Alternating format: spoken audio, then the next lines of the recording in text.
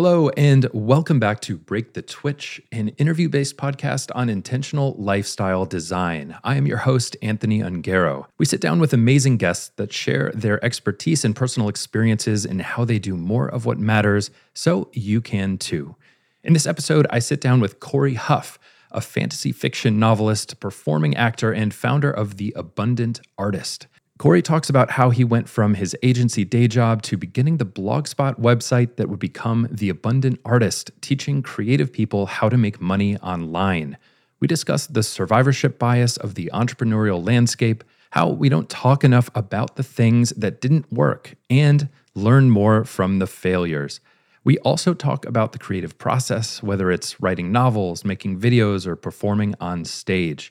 This is a great episode if you have a passion or a project that you'd like to turn into a side hustle or maybe even a full-time business. So definitely check this one out with Corey Huff. Finally, this podcast is member supported. We don't want to distract you with ads or sponsors, so we rely on our community members to make it happen. Join the community to get immediate access to 12 month-long audio courses with topics ranging from decluttering to building a mindfulness practice and meditation. The community is chock full of tools and resources to implement sustainable changes to your life. So just go to breakthetwitch.com/community to find out more about that and support the production of this podcast. If you do enjoy this episode, please do remember to leave a review on Apple Podcasts or your podcast player of choice. But for now, let's start the show.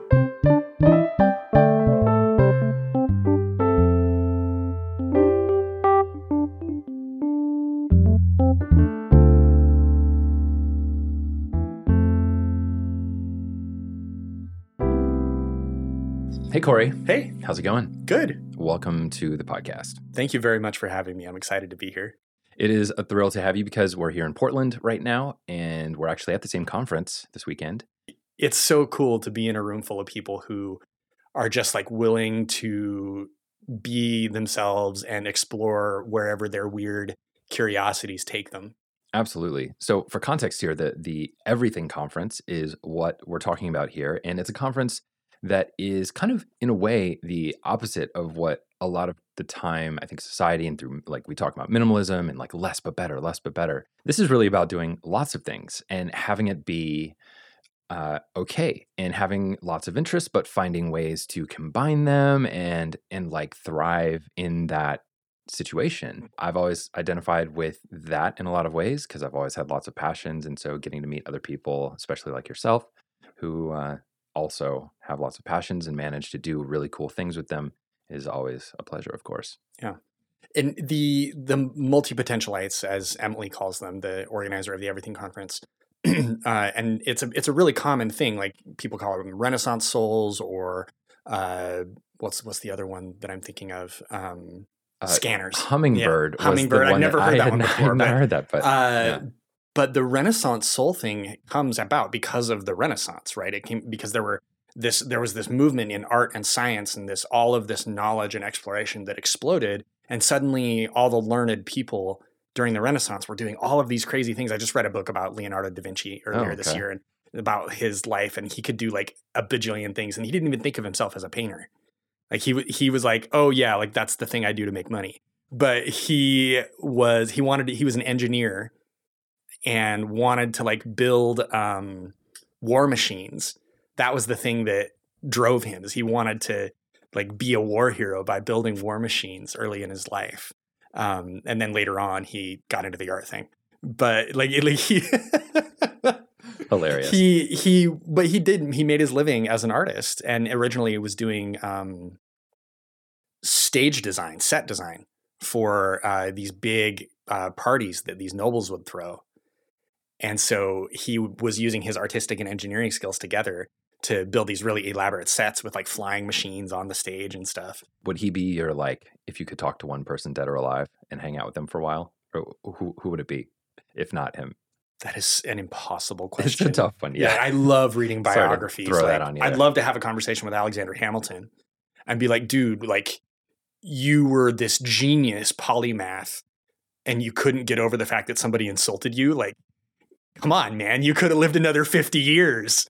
Okay, so we just hit on Da Vinci and Alexander Hamilton. So I think that's a really good start. So in 2009, you did something that was still fairly new. You were starting a personal blog and business online. Mm-hmm. Can you take me back a little bit to what was going through your mind during that time? What you were trying to solve, really? Sure. What was that about? Yeah. So I've always been a very creative person. I was in a touring Shakespeare troupe in high school. I promise I'm not going to go through my whole life biography, but it does tie through here. I've always been deeply connected to art and creativity. And when I graduated from college, I had a BFA in theater, in acting. And my wife and I moved here to Portland because that's where young people go to retire. And I immediately got a job in internet marketing for a little agency that did Google AdWords management. Doesn't make any sense, but that's what ended up happening. And so that was 2007 when I started working there. And after I'd been there for a while, I was trying to figure out, okay, what am I going to do? How am I going to make a living? I don't want to do Google AdWords management forever. Wait, no? No. And, I have all these creative things and I have all these friends who are very creative. So I started a blog and it was Blogspot. So it was theabundantartist.blogspot.com. Sweet. I started this blog as a way of just sort of exploring how creative people make money, how I was using my internet marketing skills to help some of my friends sell their stuff, sell tickets to their stuff, get people out to the shows that I was in. Because on top of those things, I was also performing and doing Shakespeare and stuff. And that just started out as a way for me to explore ideas. And as I started teaching more and doing more consulting, somebody said, you should teach some classes.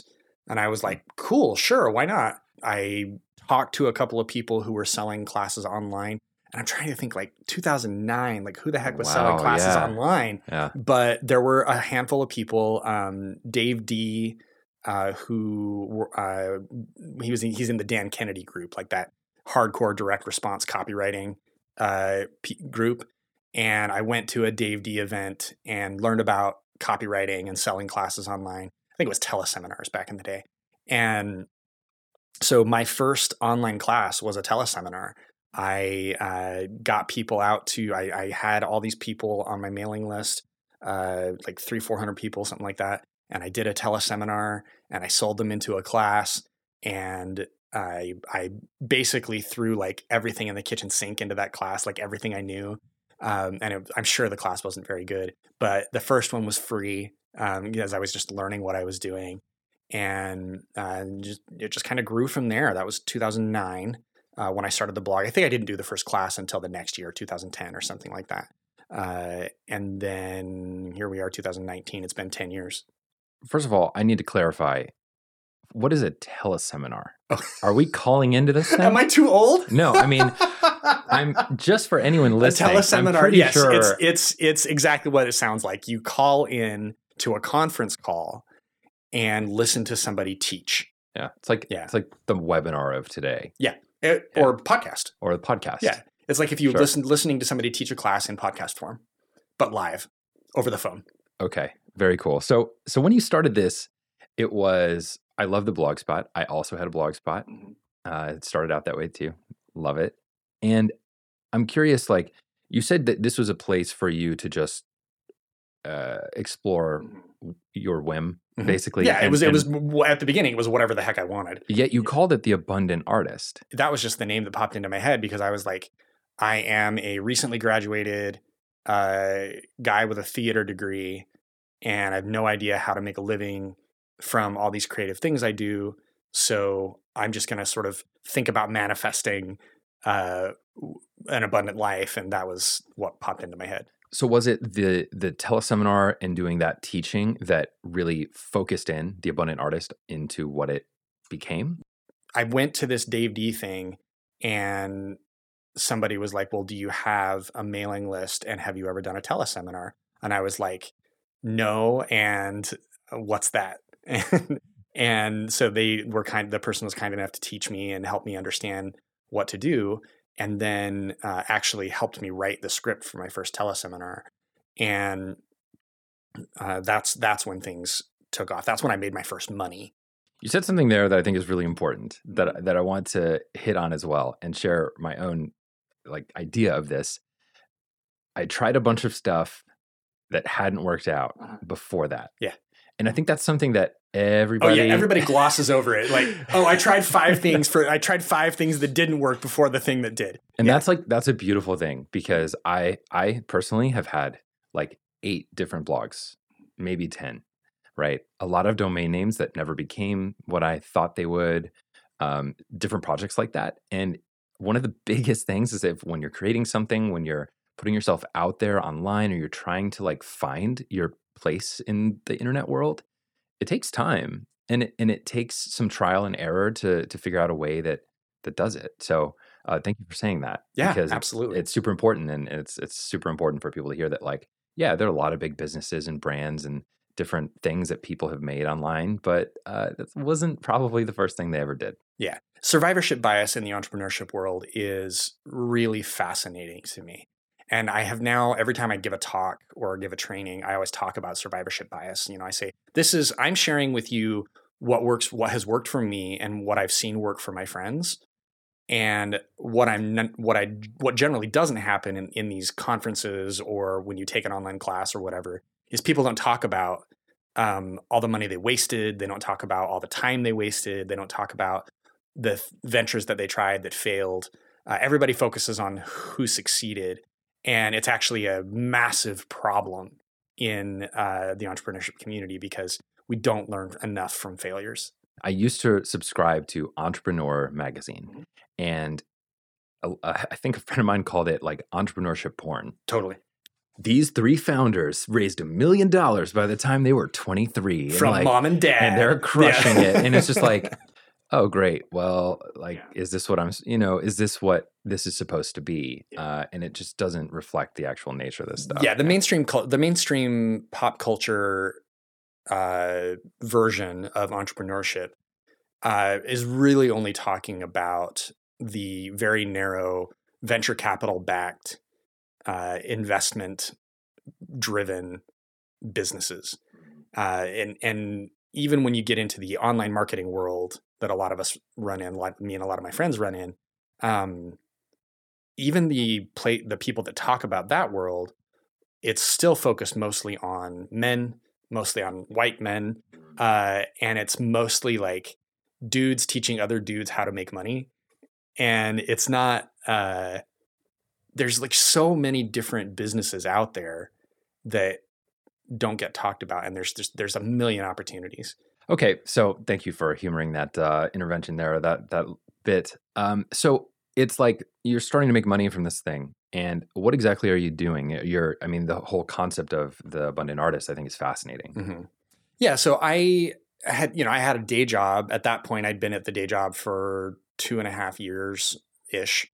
And I had learned, I was pretty fluent with Google AdWords, and I'd been building, Facebook's ad platform had come out by then. And I was, in my day job, I had built our agency's first Facebook ad service. So I was literally one of the first people in the world to use the Facebook ad platform. Not that I really knew what I was doing, but it was there, and we tried, and we did it, and we built a service around it for the agency. And so I was taking what I was learning in my day job, and I was applying it to helping my friends sell their art, and then I was teaching classes about that. So initially it was just me with a microphone, and I think I might have had like a keynote with a screen recorder, like ScreenFlow or whatever. And I might have done some PowerPoints while I was talking type stuff. And that was the earliest version of it. And I sold that I had little PayPal buttons. I didn't have a cart checkout. I just had like a PayPal button on my blog. The custom button that you make just for a check. Yeah, a little pay. Yeah, like I'd gone into PayPal and made the checkout button. And that was the only way that you could pay me. Oh man, that's so great. This is the formation of like the business that you've been running for a decade. Yeah, basically. So how did that lead to like the book? So you have a book called How to Sell Art Online, right? Yeah. Initially, when I was first teaching these classes. I didn't call it How to Sell Your Art Online. The early class was like, I was trying to be way too cute. I think it was like your first creative dollar or something stupid like that. And That's not bad. But what I found out was a lot of initially I thought I would teach like artists of all kinds. And the first class that we had like a dancer and an actor and a painter and just like a big diverse group of people. And eventually what I sort of figured out was the classes that I was teaching worked best for people who had a product to sell, right? If you're a dancer or an actor, what you're selling is your presence, your time, right? And that doesn't work over the internet, not really. So the people who were attracted to my classes were visual artists, painters and sculptors. So that's who I started selling the class to. And then I started getting deeply immersed in that world. I started going to gallery openings, started hanging out with more illustrators and artists that I knew, and just getting to know that world really well. And in 2014, I was at a conference, and my friend Gina, with a bunch of us standing around talking, and I was like, I think I want to write a book, but I don't know how to pitch that book to a publisher, right? And my friend Gina goes, oh, well, meet Nathan Barry, who was standing right there. And Nathan and I start talking, and he whips out his phone and he emails his agent and he's like, hey, you got to talk to Corey. And I was like, what is happening right now? And that was my introduction to my literary agent. Dave Fugate. And it turns out that Dave's wife is a painter, so he was super into the concept of what I was doing. He's like, go write a book proposal. And I was like, what's that? So I learned how to write a book proposal, which took about 3 months. And then I finished the book proposal and gave it to Dave, and Dave went and pitched it to publishers. And so by the end of 2014, I had signed a contract. We had 4 different publishers bid on the book. So I got to pick the one that I wanted, which ended up being HarperCollins. And I wrote the book in 2015. Took me probably, I did a first draft of the book in a month. I rented an apartment on the beach in Ireland. We were living in Europe at the time, so I didn't just like fly to Ireland from the US.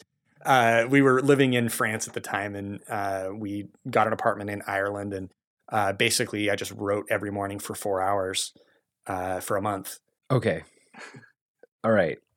Pause. Okay. You just said, I just wrote every day for 4 hours for a month.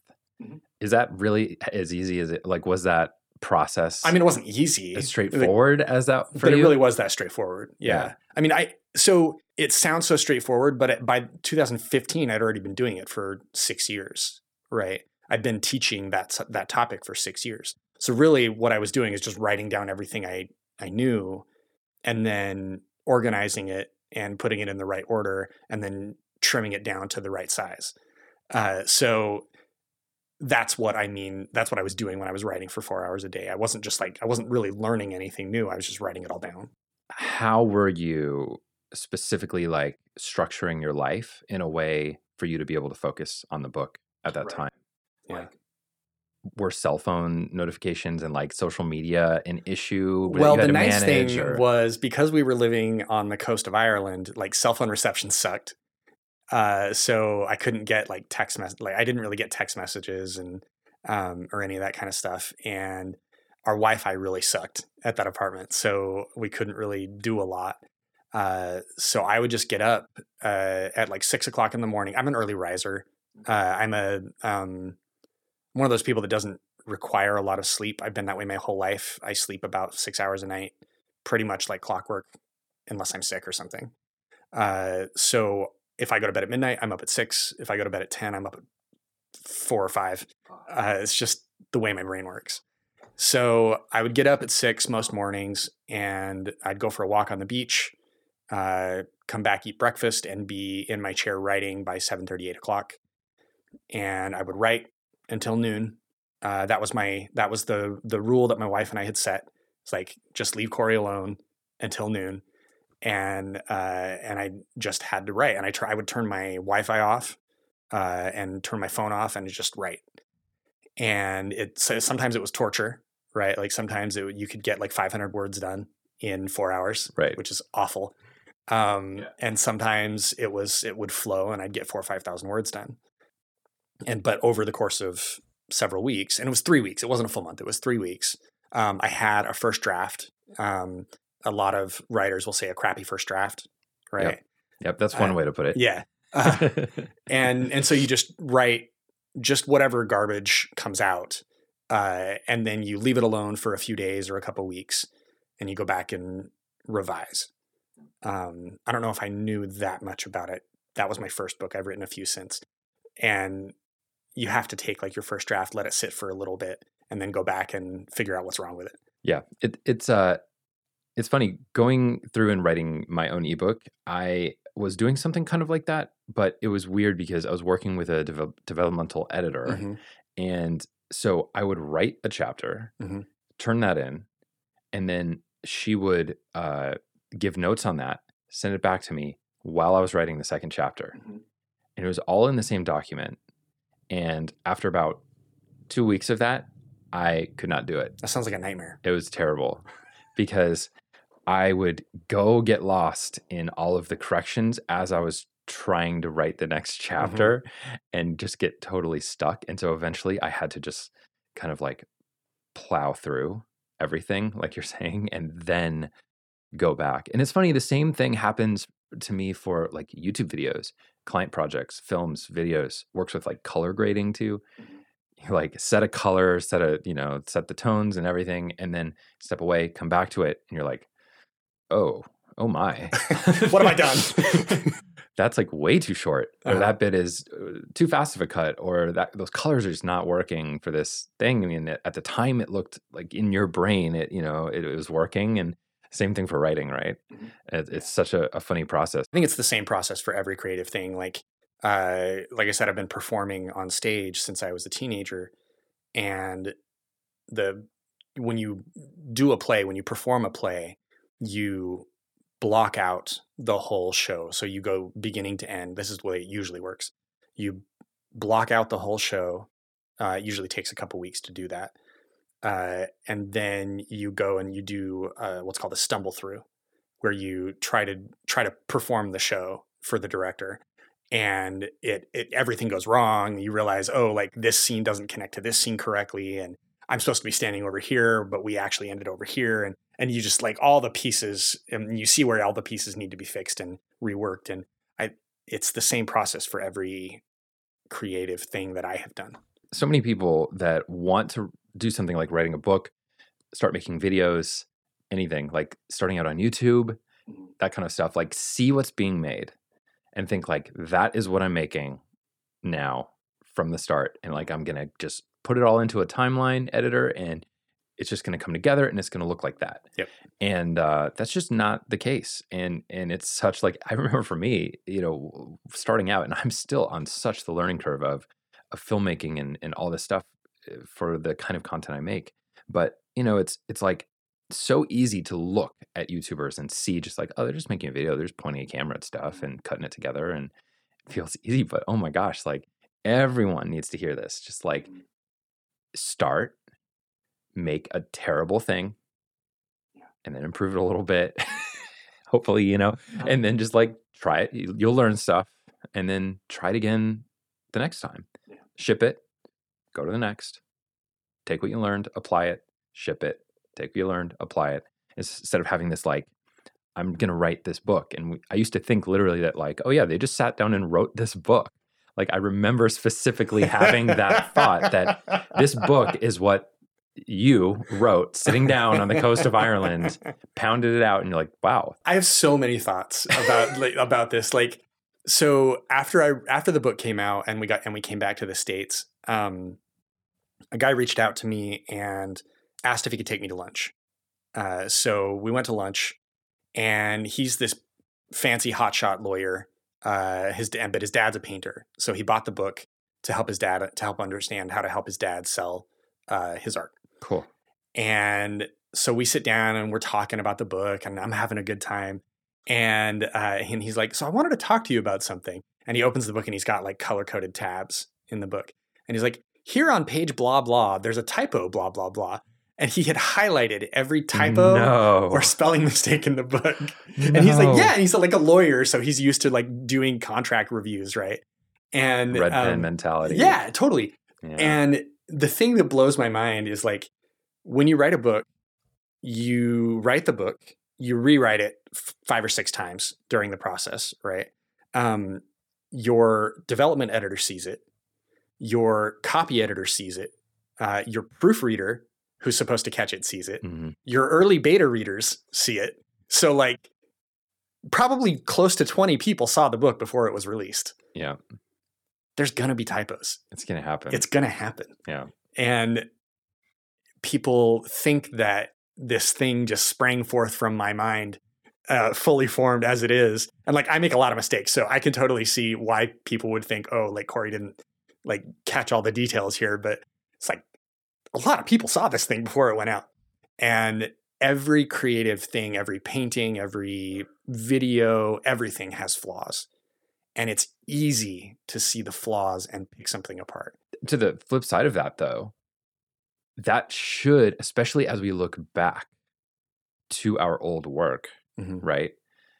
We should look at it and be like, wow. That was I'm better now than I was. Yes. Yeah. Hopefully that's the goal. I mean, that's the goal, right? Yeah. You know, I always wonder if like Tarantino does this, because we think of the greats, right? And he has to, but like we think of the greats. Didn't he say like, I'm going to direct 9 films, or like I'm going to direct 10 films in my life, and then I'm done. Interesting. And I'm pretty sure that was him. And to me, that's just, he's just like, I don't know. How do you approach that? But he's like masterful, you know, in this way. And so I wonder, does he look back? And I'm sure he does. He's human. Yeah, but like, you have to. Okay, so I'm really into Mariah Carey. Beautiful. Okay, so the other day I read that she's worth $500 million. Yeah.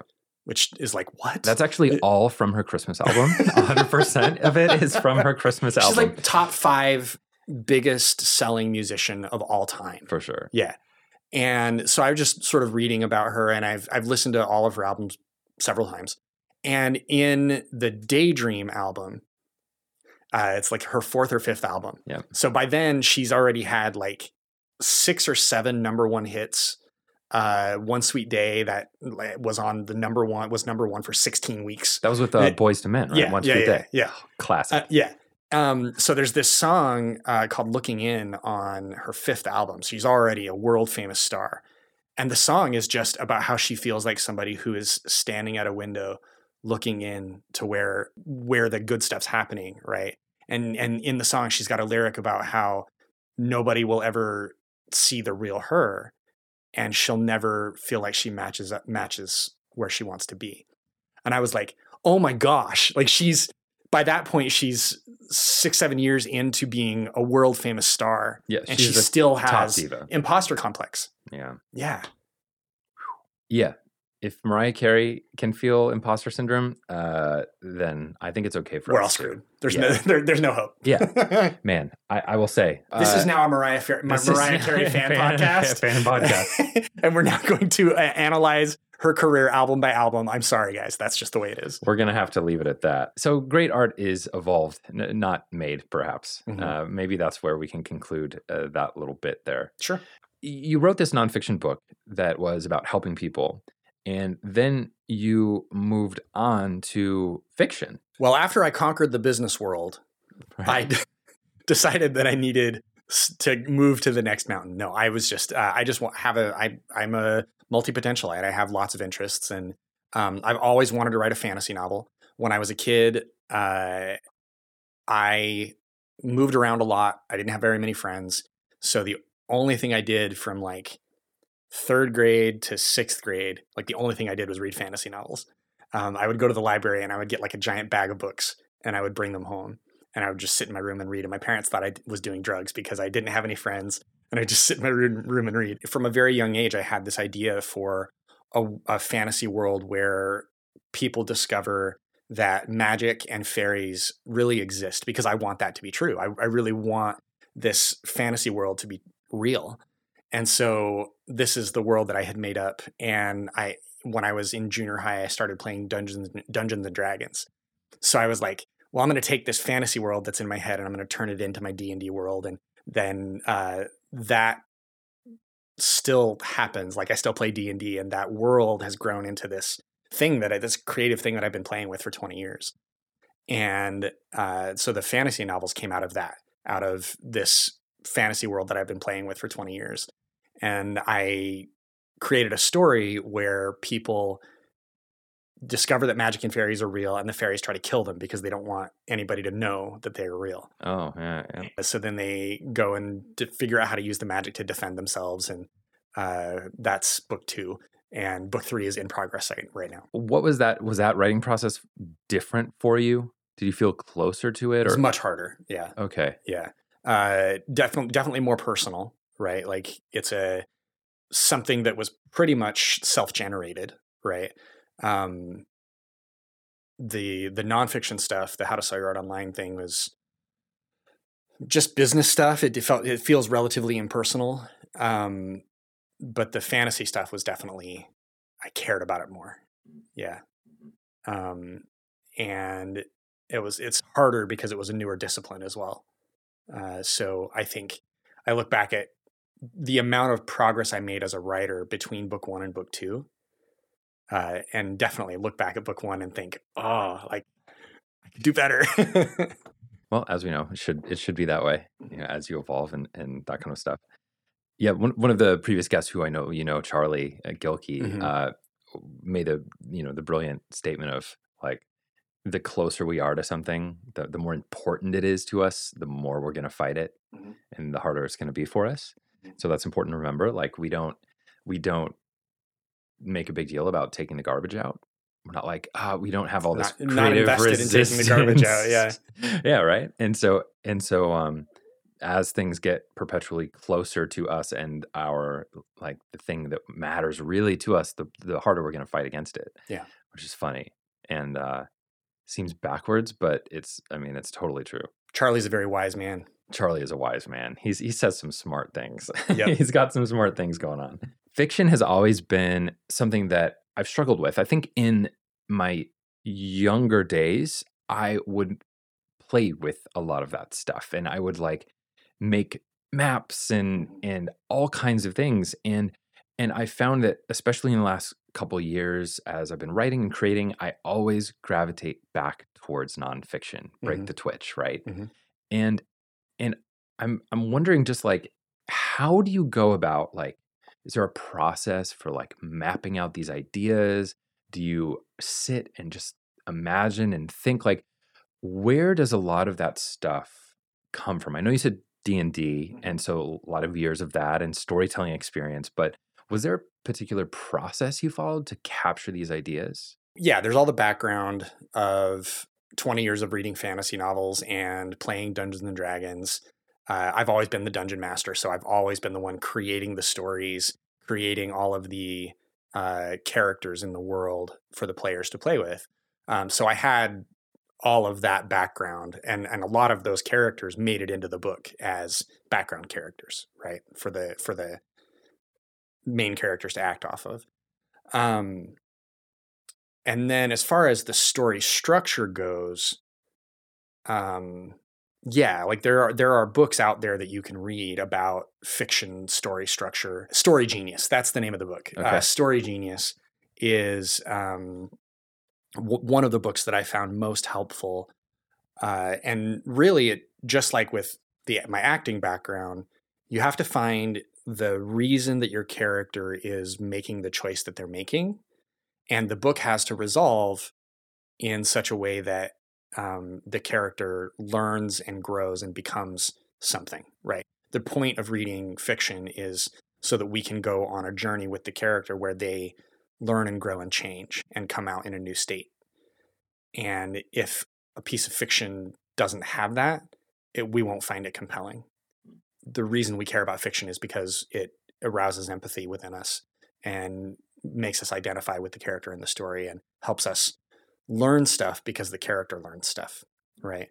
And for me, I'm really exploring themes of trauma. One of the characters in my book is she has experienced very dramatic trauma when she was young. And so she's working her way through that trauma and figuring out how to become a good person, even despite that trauma. Themes of loneliness. I grew up an only child. I didn't have siblings. I moved 13 times by the time I was 13 years old. So one of the characters in my book is definitely a projection of that part of my life experience, right? Because that's what we do. We put ourselves into our art. And he has to learn how to let people in and actually ask for help and allow people to help him, or else he'll die. And that's a very difficult and traumatizing thing to go through. When you're forced to learn how to ask for help, it's really hard. Yes. Yeah. That's something we've been learning this weekend too, about asking for help when we need it and that kind of stuff. Yeah. What was that like? Like going through it, and like, do you remember in terms of what that was feeling like, moving and changing up? I mean, that seems like it would be difficult. Yeah. My parents, my mom and my stepdad, I never knew my biological father. And my mom married my stepdad when I was 8. And there were drug and alcohol problems when I was growing up. And my parents had a hard time just holding down permanent good jobs. So we ended up moving around a lot for family, just to be with family or to go to a new job or whatever. And it was difficult. It was lonely because, just when you get to know some people, you end up moving. In 6th grade, I moved 3 times, right? So just when I'd make a couple of friends, we'd end up leaving. Looking back on it, I can see sort of the threads of how it affected me, right? And I was a very lonely and angry teenager. And hopefully people tell me I'm not like this anymore, but I used to like have this raging temper. And I really had to learn how to get that under control because I was really I had an explosive temper as a teenager. And it probably took me into my early 20s to not be that guy that would just like scream at people for no good reason. Hearing this is, I'll say, surprising to me. So in 2012, I wrote about my experience of moving around a lot and having this angry teenage experience, and how becoming a missionary for my church gave me an opportunity to get outside of the life that I grew up in and change my perspective on the world. I worked with the immigrant community in Vancouver, BC. I learned how to speak Mandarin, and I spent 2 years working with people who came from a life that I couldn't have possibly imagined as a kid that grew up in a trailer park in rural Utah. Like, it was such a life-changing experience to be a missionary, and it completely changed the trajectory of my life. You mentioned the missionary work that became very substantial to you at that time. How did that come to be a part of your life? I come from a long history of Mormon pioneers. The Huff family joined the church in 1836 in Canada and came across the plains with the pioneers in the 1840s. So my roots in Mormonism go way, way back. But nobody in my family actually goes to church. My mom, my aunts and uncles and all that, none of them go to church. A couple of generations ago, my family all stopped going. So I was baptized when I was 8 because my mom was like, you should get baptized because that's what everybody in our family does, even though none of us go to church. And so I was baptized pretty young. So I was exposed to the church a little bit, but I didn't really go to church until I was 16, almost 17. And we were living in Utah, and I had made friends with a bunch of really basically a church youth group. I'd made friends with a bunch of kids that were like super, super Mormons. And they were like going to early morning seminary, like religion class before school. And I really had a crush on one of the girls. So that'll do it. Yeah, that'll definitely do it. And so I just started going to some church activities, and my friends invited me to seminary, which is release time seminary in Utah. Because there's so many Mormons in Utah, you can actually leave one of your class slots open, go off campus and go to a church and take a class. Oh, wow. Yeah. So all the schools in Utah structure their class that way so that you can either take 8 classes or you can take 7 and go off campus and have a release period. Got it. Yeah. So I decided to take seminary because I was curious about what it was. And I figured if I didn't like it, I could just have a free period. But as soon as I started going to seminary, it was a profoundly different life experience than anything I had known up to that point. They talk in seminary, they talk about, families can be together forever in heaven. And that was such a revolutionary concept to me, that anybody would want to be with their family in heaven. I couldn't even imagine wanting to be. And so as I got to know these kids more, and like visited their homes and stuff, they're like kids where their families love each other and genuinely enjoy spending time together. And some of them have like 8 siblings.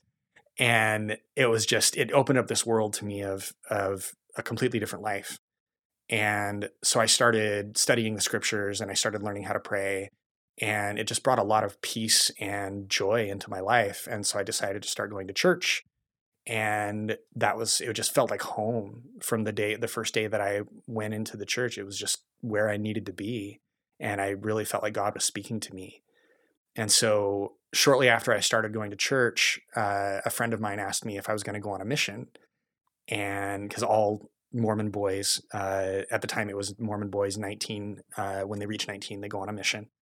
And so I went on a mission to Vancouver, BC, and I spent 12 weeks in the Missionary Training Center in Provo, studying Mandarin for 8 to 10 hours a day, and then learning how to be a missionary. And I lived in Vancouver for 2 years and did service work, did some proselytizing, taught English classes, met a lot of Chinese immigrants, people, everything from like international businessmen who would travel back and forth between Beijing and Vancouver and had a lot of money and connections. And then even to just like, there was a couple that we met who left China on a what's the word I'm looking for? Like a cargo ship, a container ship. They just paid a boat captain to allow them to cross the ocean on a container ship. I met a guy who had been in jail for preaching in China. He had spent like 2-3 years in jail for preaching without a license. Preaching without a license. If you're a preacher in China, you have to have what you preach approved by the government. So just all these people that I met who, they came to Canada to have a better life for their families or for themselves. I just always think about the contrast between the way I grew up and the way that they lived.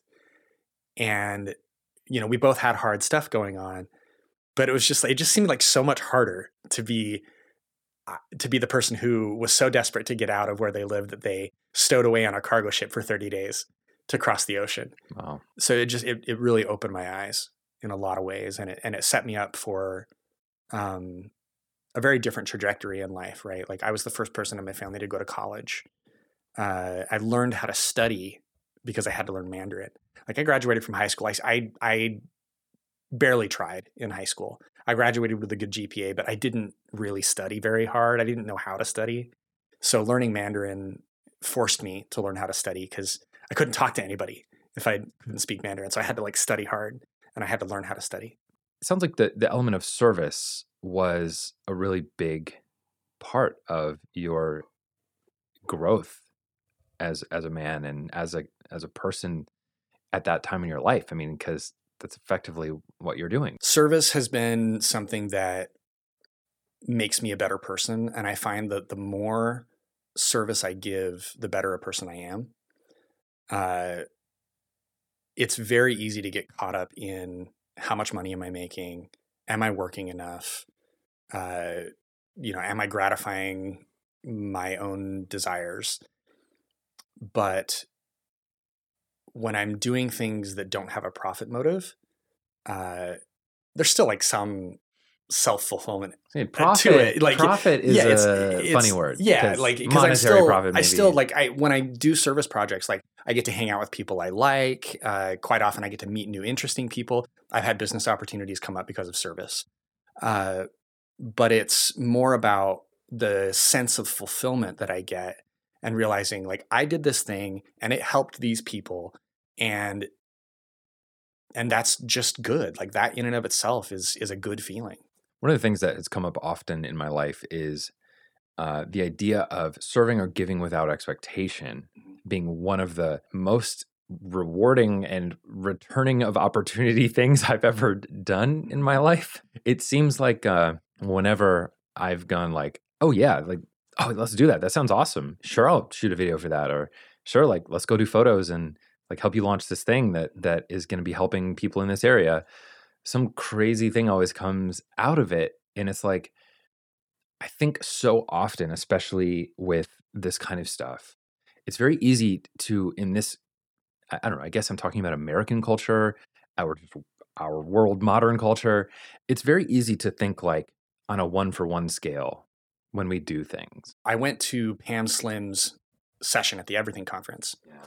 And the way that she talks about building a business, she really directly calls out, like in a lot of times in business, we use terminology that is like it's colonization or kingdom building or empire building, where we're going to crush the competition and we're going to win and we're going to, beat people and we're going to, and I'm going to be great and I'm going to succeed. Right. Stand at the top of the mountain with that flag, me. Yeah.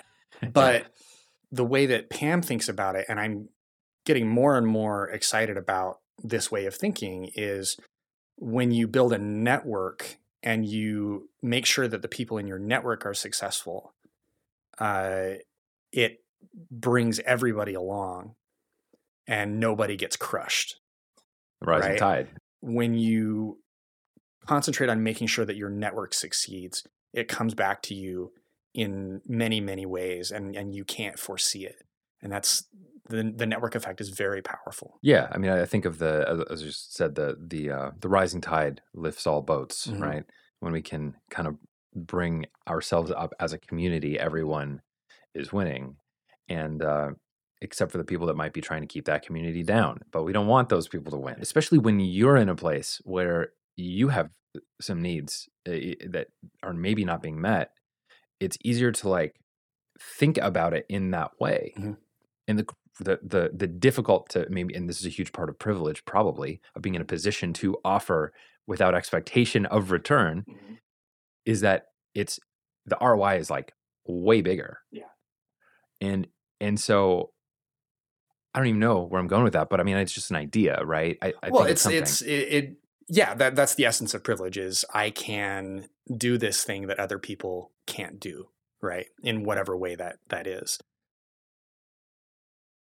Diving back into your area of expertise, if I may, the intersection of art and business, I'm sure there are people listening that would be very interested in making some aspect of their creativity or their art a bigger part of their life. And maybe one way of doing that would be to find a way to monetize it. So if someone is kind of starting totally from scratch, I love making pottery or I love painting and I'm getting pretty good at it and I want to share this with the world, but have it support itself. Like, what would be some starting points, some ideas and starting steps for just getting that process going? Sure. So there's a few assumptions that I have to make.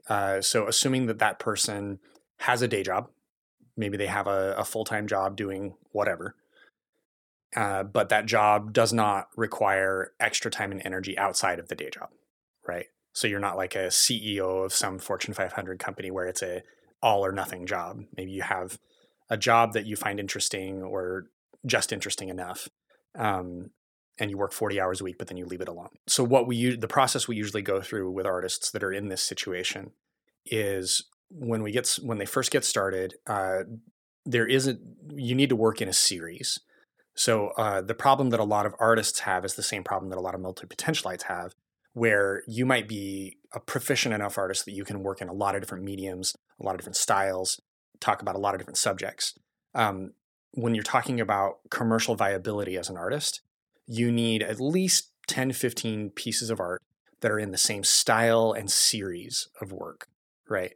So you need to be able to show people you have a concept and idea that you're carrying through. So assuming that that's the case, then the next thing you need to do is you need to start telling people about the work. It's not a lot more complicated than that. You what I will often recommend artists start doing is what Tara Gentile calls the living room strategy. You basically invite 10 friends over and you say, hey, I want to practice talking about my work. I'm going to give a 5-minute talk. I'm going to share some food and drinks. Everybody comes over. You wait till everybody's there. Everybody's got a drink in their hands. Everybody's got some food. Everybody's happy and having a good time. You've got 3 or 4 pieces of art out on display, whether on the wall or on an easel or something. And you give a 5-minute talk about the work. You say that it's for sale, and then you continue with the party. The people who are interested will come and ask you about the sale. You don't have to hard sell them because they're your friends and family. And you do that a couple times to practice it. And then you ask your biggest supporters to host a similar event in their home and have them invite 10 of their friends and family. It's like a Tupperware party, but for art. I was just going to say, I think this is a model. This is a model. Yeah. And it works in many different industries. That is probably the cheapest, easiest way for an artist to get started selling their work. A lot of artists will come and say, well, I can't get into a gallery. Well, there's only 6,000 galleries in North America, and there's like 1.2 million artists. So your odds of getting into a good gallery that is a good fit for your work, not that great. And even when you do get into a gallery, it's not a guarantee that you're going to sell. There's all sorts of complexity to it. So as far as what you can control, that model is the one that we usually start people with. And then we have classes on like learning how to tell your story, learning how to identify who your target collector is. Collector for artists is just their target buyer, right? Their ideal customer. And then there's some habits that you need to build into your life. So outside of your work week, outside of your 40-hour-a-week job, you need to be working on your art. You need to be making art, and you need to be working on selling your art. And we have the 50-50 rule, which is 50% of your art business time should be making art and 50% should be selling your art, right? So if you're outside your 40-hour-a-week job, if you're working 20 hours a week on your art business, 10 hours of that is making art, 10 hours is promoting yourself. We had Jesse Reno on the podcast, who's a pretty well-known artist, and he used to be a mailman, and he would at the end of the day, at the end of delivering mail and packages every day, he set a goal for himself to talk to 10 people each week about showing his art somewhere, whether it was an abandoned factory or a gallery or whatever. But he wouldn't let himself paint until he had spoken to 10 people each week. Wow. Yeah. So sometimes he would get that done by Tuesday or Wednesday, and sometimes he wouldn't get it done at all. But that was his incentive, because every artist loves to make art. That's the reward, right? But you got to get the other work done too. You got to, and a lot of times artists will tell me, oh, I've been painting for 20 years and I've only sold a handful of pieces. And then when you dig into it, you find out that they don't actively try to sell their work at all. So you do have to actually build into your life the act of selling, the act of marketing your work. And it needs to be about 50%. If you talk to all the artists that we've had come through our programs, all the artists that we've had on the podcasts as success stories and stuff, they all spend about 50% of their time, sometimes more, sometimes less, marketing themselves. And that tends to be true even for the really successful artists who are in big galleries, because they're still going to openings, they're still prepping the work for sale, they're still giving talks. Everybody thinks that you can make art and sell it and just be making art all the time and not have to worry about any of the other stuff. But a professional knows that they have to put in the time. I mean, I'm listening to this and I can't help but just think about being self-employed or business as a whole. It is funny that the deeper you go into a lot of this stuff, the less time you're actually spending doing the thing that you started the business to do, so that you could be free to make a living from your art or your thing. And so it seems just so reflective of that we have to just integrate. The reality is that if you want to do something for a living that you love, you're going to spend a huge chunk of time not doing that thing. Yeah. Until maybe you can scale to a certain point where you then have a system and people working for you, so you can be your like obscure creator self, just making your thing, and you have systems and other things and infrastructure in place and demand for your work. That I think probably then it's like maybe, what would you say, like 90-10, where you're like having to still show up and do talks. Yeah, there's always going to be 10 to 20% of your time that is not the thing you love doing. Yeah. Right. And I've gone through the process the last couple of years as we've had more and more artists growing their businesses bigger. We've now gone through the process of helping several artists hire studio assistants and hire studio managers, assistant artists to help them with the work, or people to manage the business and shipping. Right.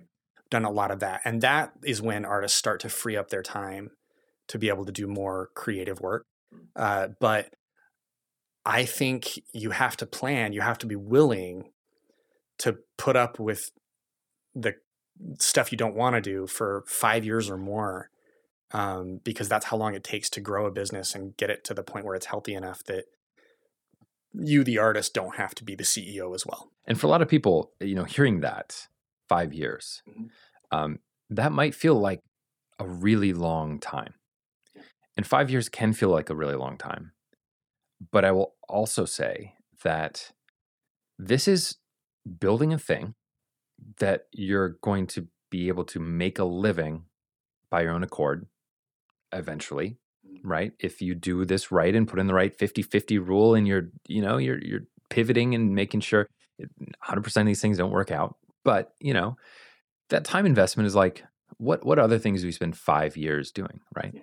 We spend 4 years more often than not in college, getting generalized education and training, and sometimes like you spend 4 years learning how to become an engineer and how to think like an engineer so that you can go off and think like an engineer for a lot of money. Yeah. And so when we think about the time scale of 5 years, I mean, it really, life is long when it is, right? Life is short, but it's also long. Yeah. And so even if you're later in life, spending 5 years developing something, let's say you're 65, 70, you've retired from a traditional career, I still want to encourage people, and I'm sure you would too, that like start the 5 years now. About 50% of the artists that come through our programs are career switchers, people that are coming from medical careers or legal careers or, some other thing, transitioning into being an artist. And they all tell me, not all of them, but a lot of them tell me, I wish I'd started sooner. Or they tell me, I wish I'd found this sooner, right? Like it's more fulfilling than whatever their other thing was. Yeah, you got to put in time. And I also want to say, like, 5 years is a number that I put out to make it sound like this is how long it's going to take, but it doesn't always take that long, right? Sometimes you get lucky and the right person buys your work and tells everybody and you're successful right away. Yeah. But that's luck. And really with any business, it's a matter of doing the work and preparing so that when the right opportunity happens, you're ready to go and you're ready to take advantage of whatever the opportunity is, right? Oh my gosh, yes. Because I know I've had times when somebody was like, if you can get here at this time, I can give you this opportunity. And, you're halfway across the country or you don't have the money to do the thing or whatever. Like you have to be ready and you have to know how to do the work when the opportunity comes up. Some of my greatest life lessons came from my guitar teacher at a community college in Ann Arbor, Michigan. John E. Law. That guy. No, he was a guitar teacher and his name was Johnny Law. John E. Like his middle initial was E. That's awesome. So it's John E. Law. Yeah. I loved it. Super smart dude. And he made a really good living as a jazz guitarist. He had a ton of albums. He taught part-time at the college. And so he had all his like benefits figured out from there. And then he was gigging. He was making he said over $200,000 a year just as a musician. One of the things he said, I remember, was a couple things. One was just focus on buying things that will return you money. So, whatever you're trying to do, obviously you need to cover your essentials, but when you make investments in fun things or different things, try to find things like if you're buying a guitar, are you going to be able to rent the guitar out? Are you going to be able to, play gigs with it that you can't right now? Same thing goes for like cameras, right? Are you going to be able to get work that you can't get with what you have now? That's principle one. Number two was when the opportunity strikes, you better sing your heart out. So, and you better be able to, because a lot of people go around saying, "Oh, I want to be a musician. I want to be a career musician, or I want to, get famous." And then you go to them and go, "Okay, sing something." And then it's like, and I would be, I don't, I had some aspirations around doing music and things like that, but I never had the big, like, I want to be a star. But I was put in that position through that situation where he was talking about it. And I was just like, well, what should I sing?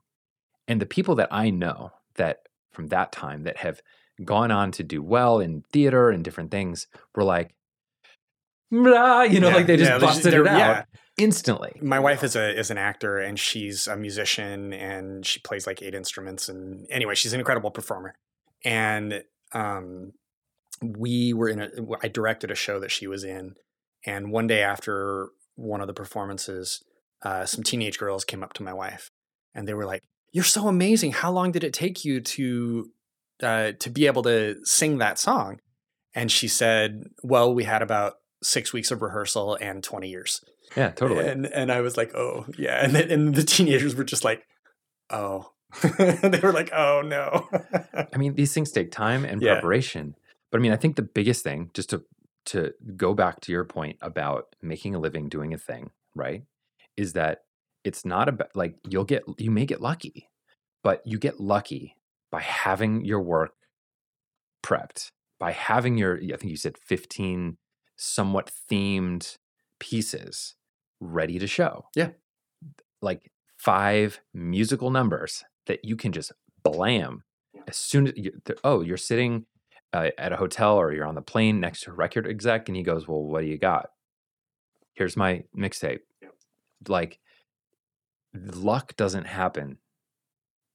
Sometimes maybe it does. I can't speak to that. But in general, I would say that luck is, right, like the meeting of you doing the 50-50, showing up consistently, and then you're presented with an opportunity and you show up. But let's stick with 5 years. We can say 5 years. 5 years. I like 5 years. At exactly 5 years, you'll be successful at 5 years. That's what I'm not going to promise. I'll take that promise, because as a matter of fact, Break the Twitch this November is going to be 5 years old. Wow. I know. And the podcast is only a year old at this point, but yeah, so I will look forward to my fame and fortune at that time. The check's in the mail, buddy. Well, I think it's the time in the show where we would have you answer a question from the question bowl left by previous guests. You can dump it out if you want. Grab any of those. What's a book that has made a lasting impression on you? YouTube viewer Music's My Love 92. We did take some early questions from people on YouTube, and that's one that you just got. Look at that. Okay, the first one that popped into my head was Ender's Game. Ender's Game. Have you read Ender's Game? I haven't. So do you know what it is? So science fiction book about it's in the future, Earth is at war with some aliens.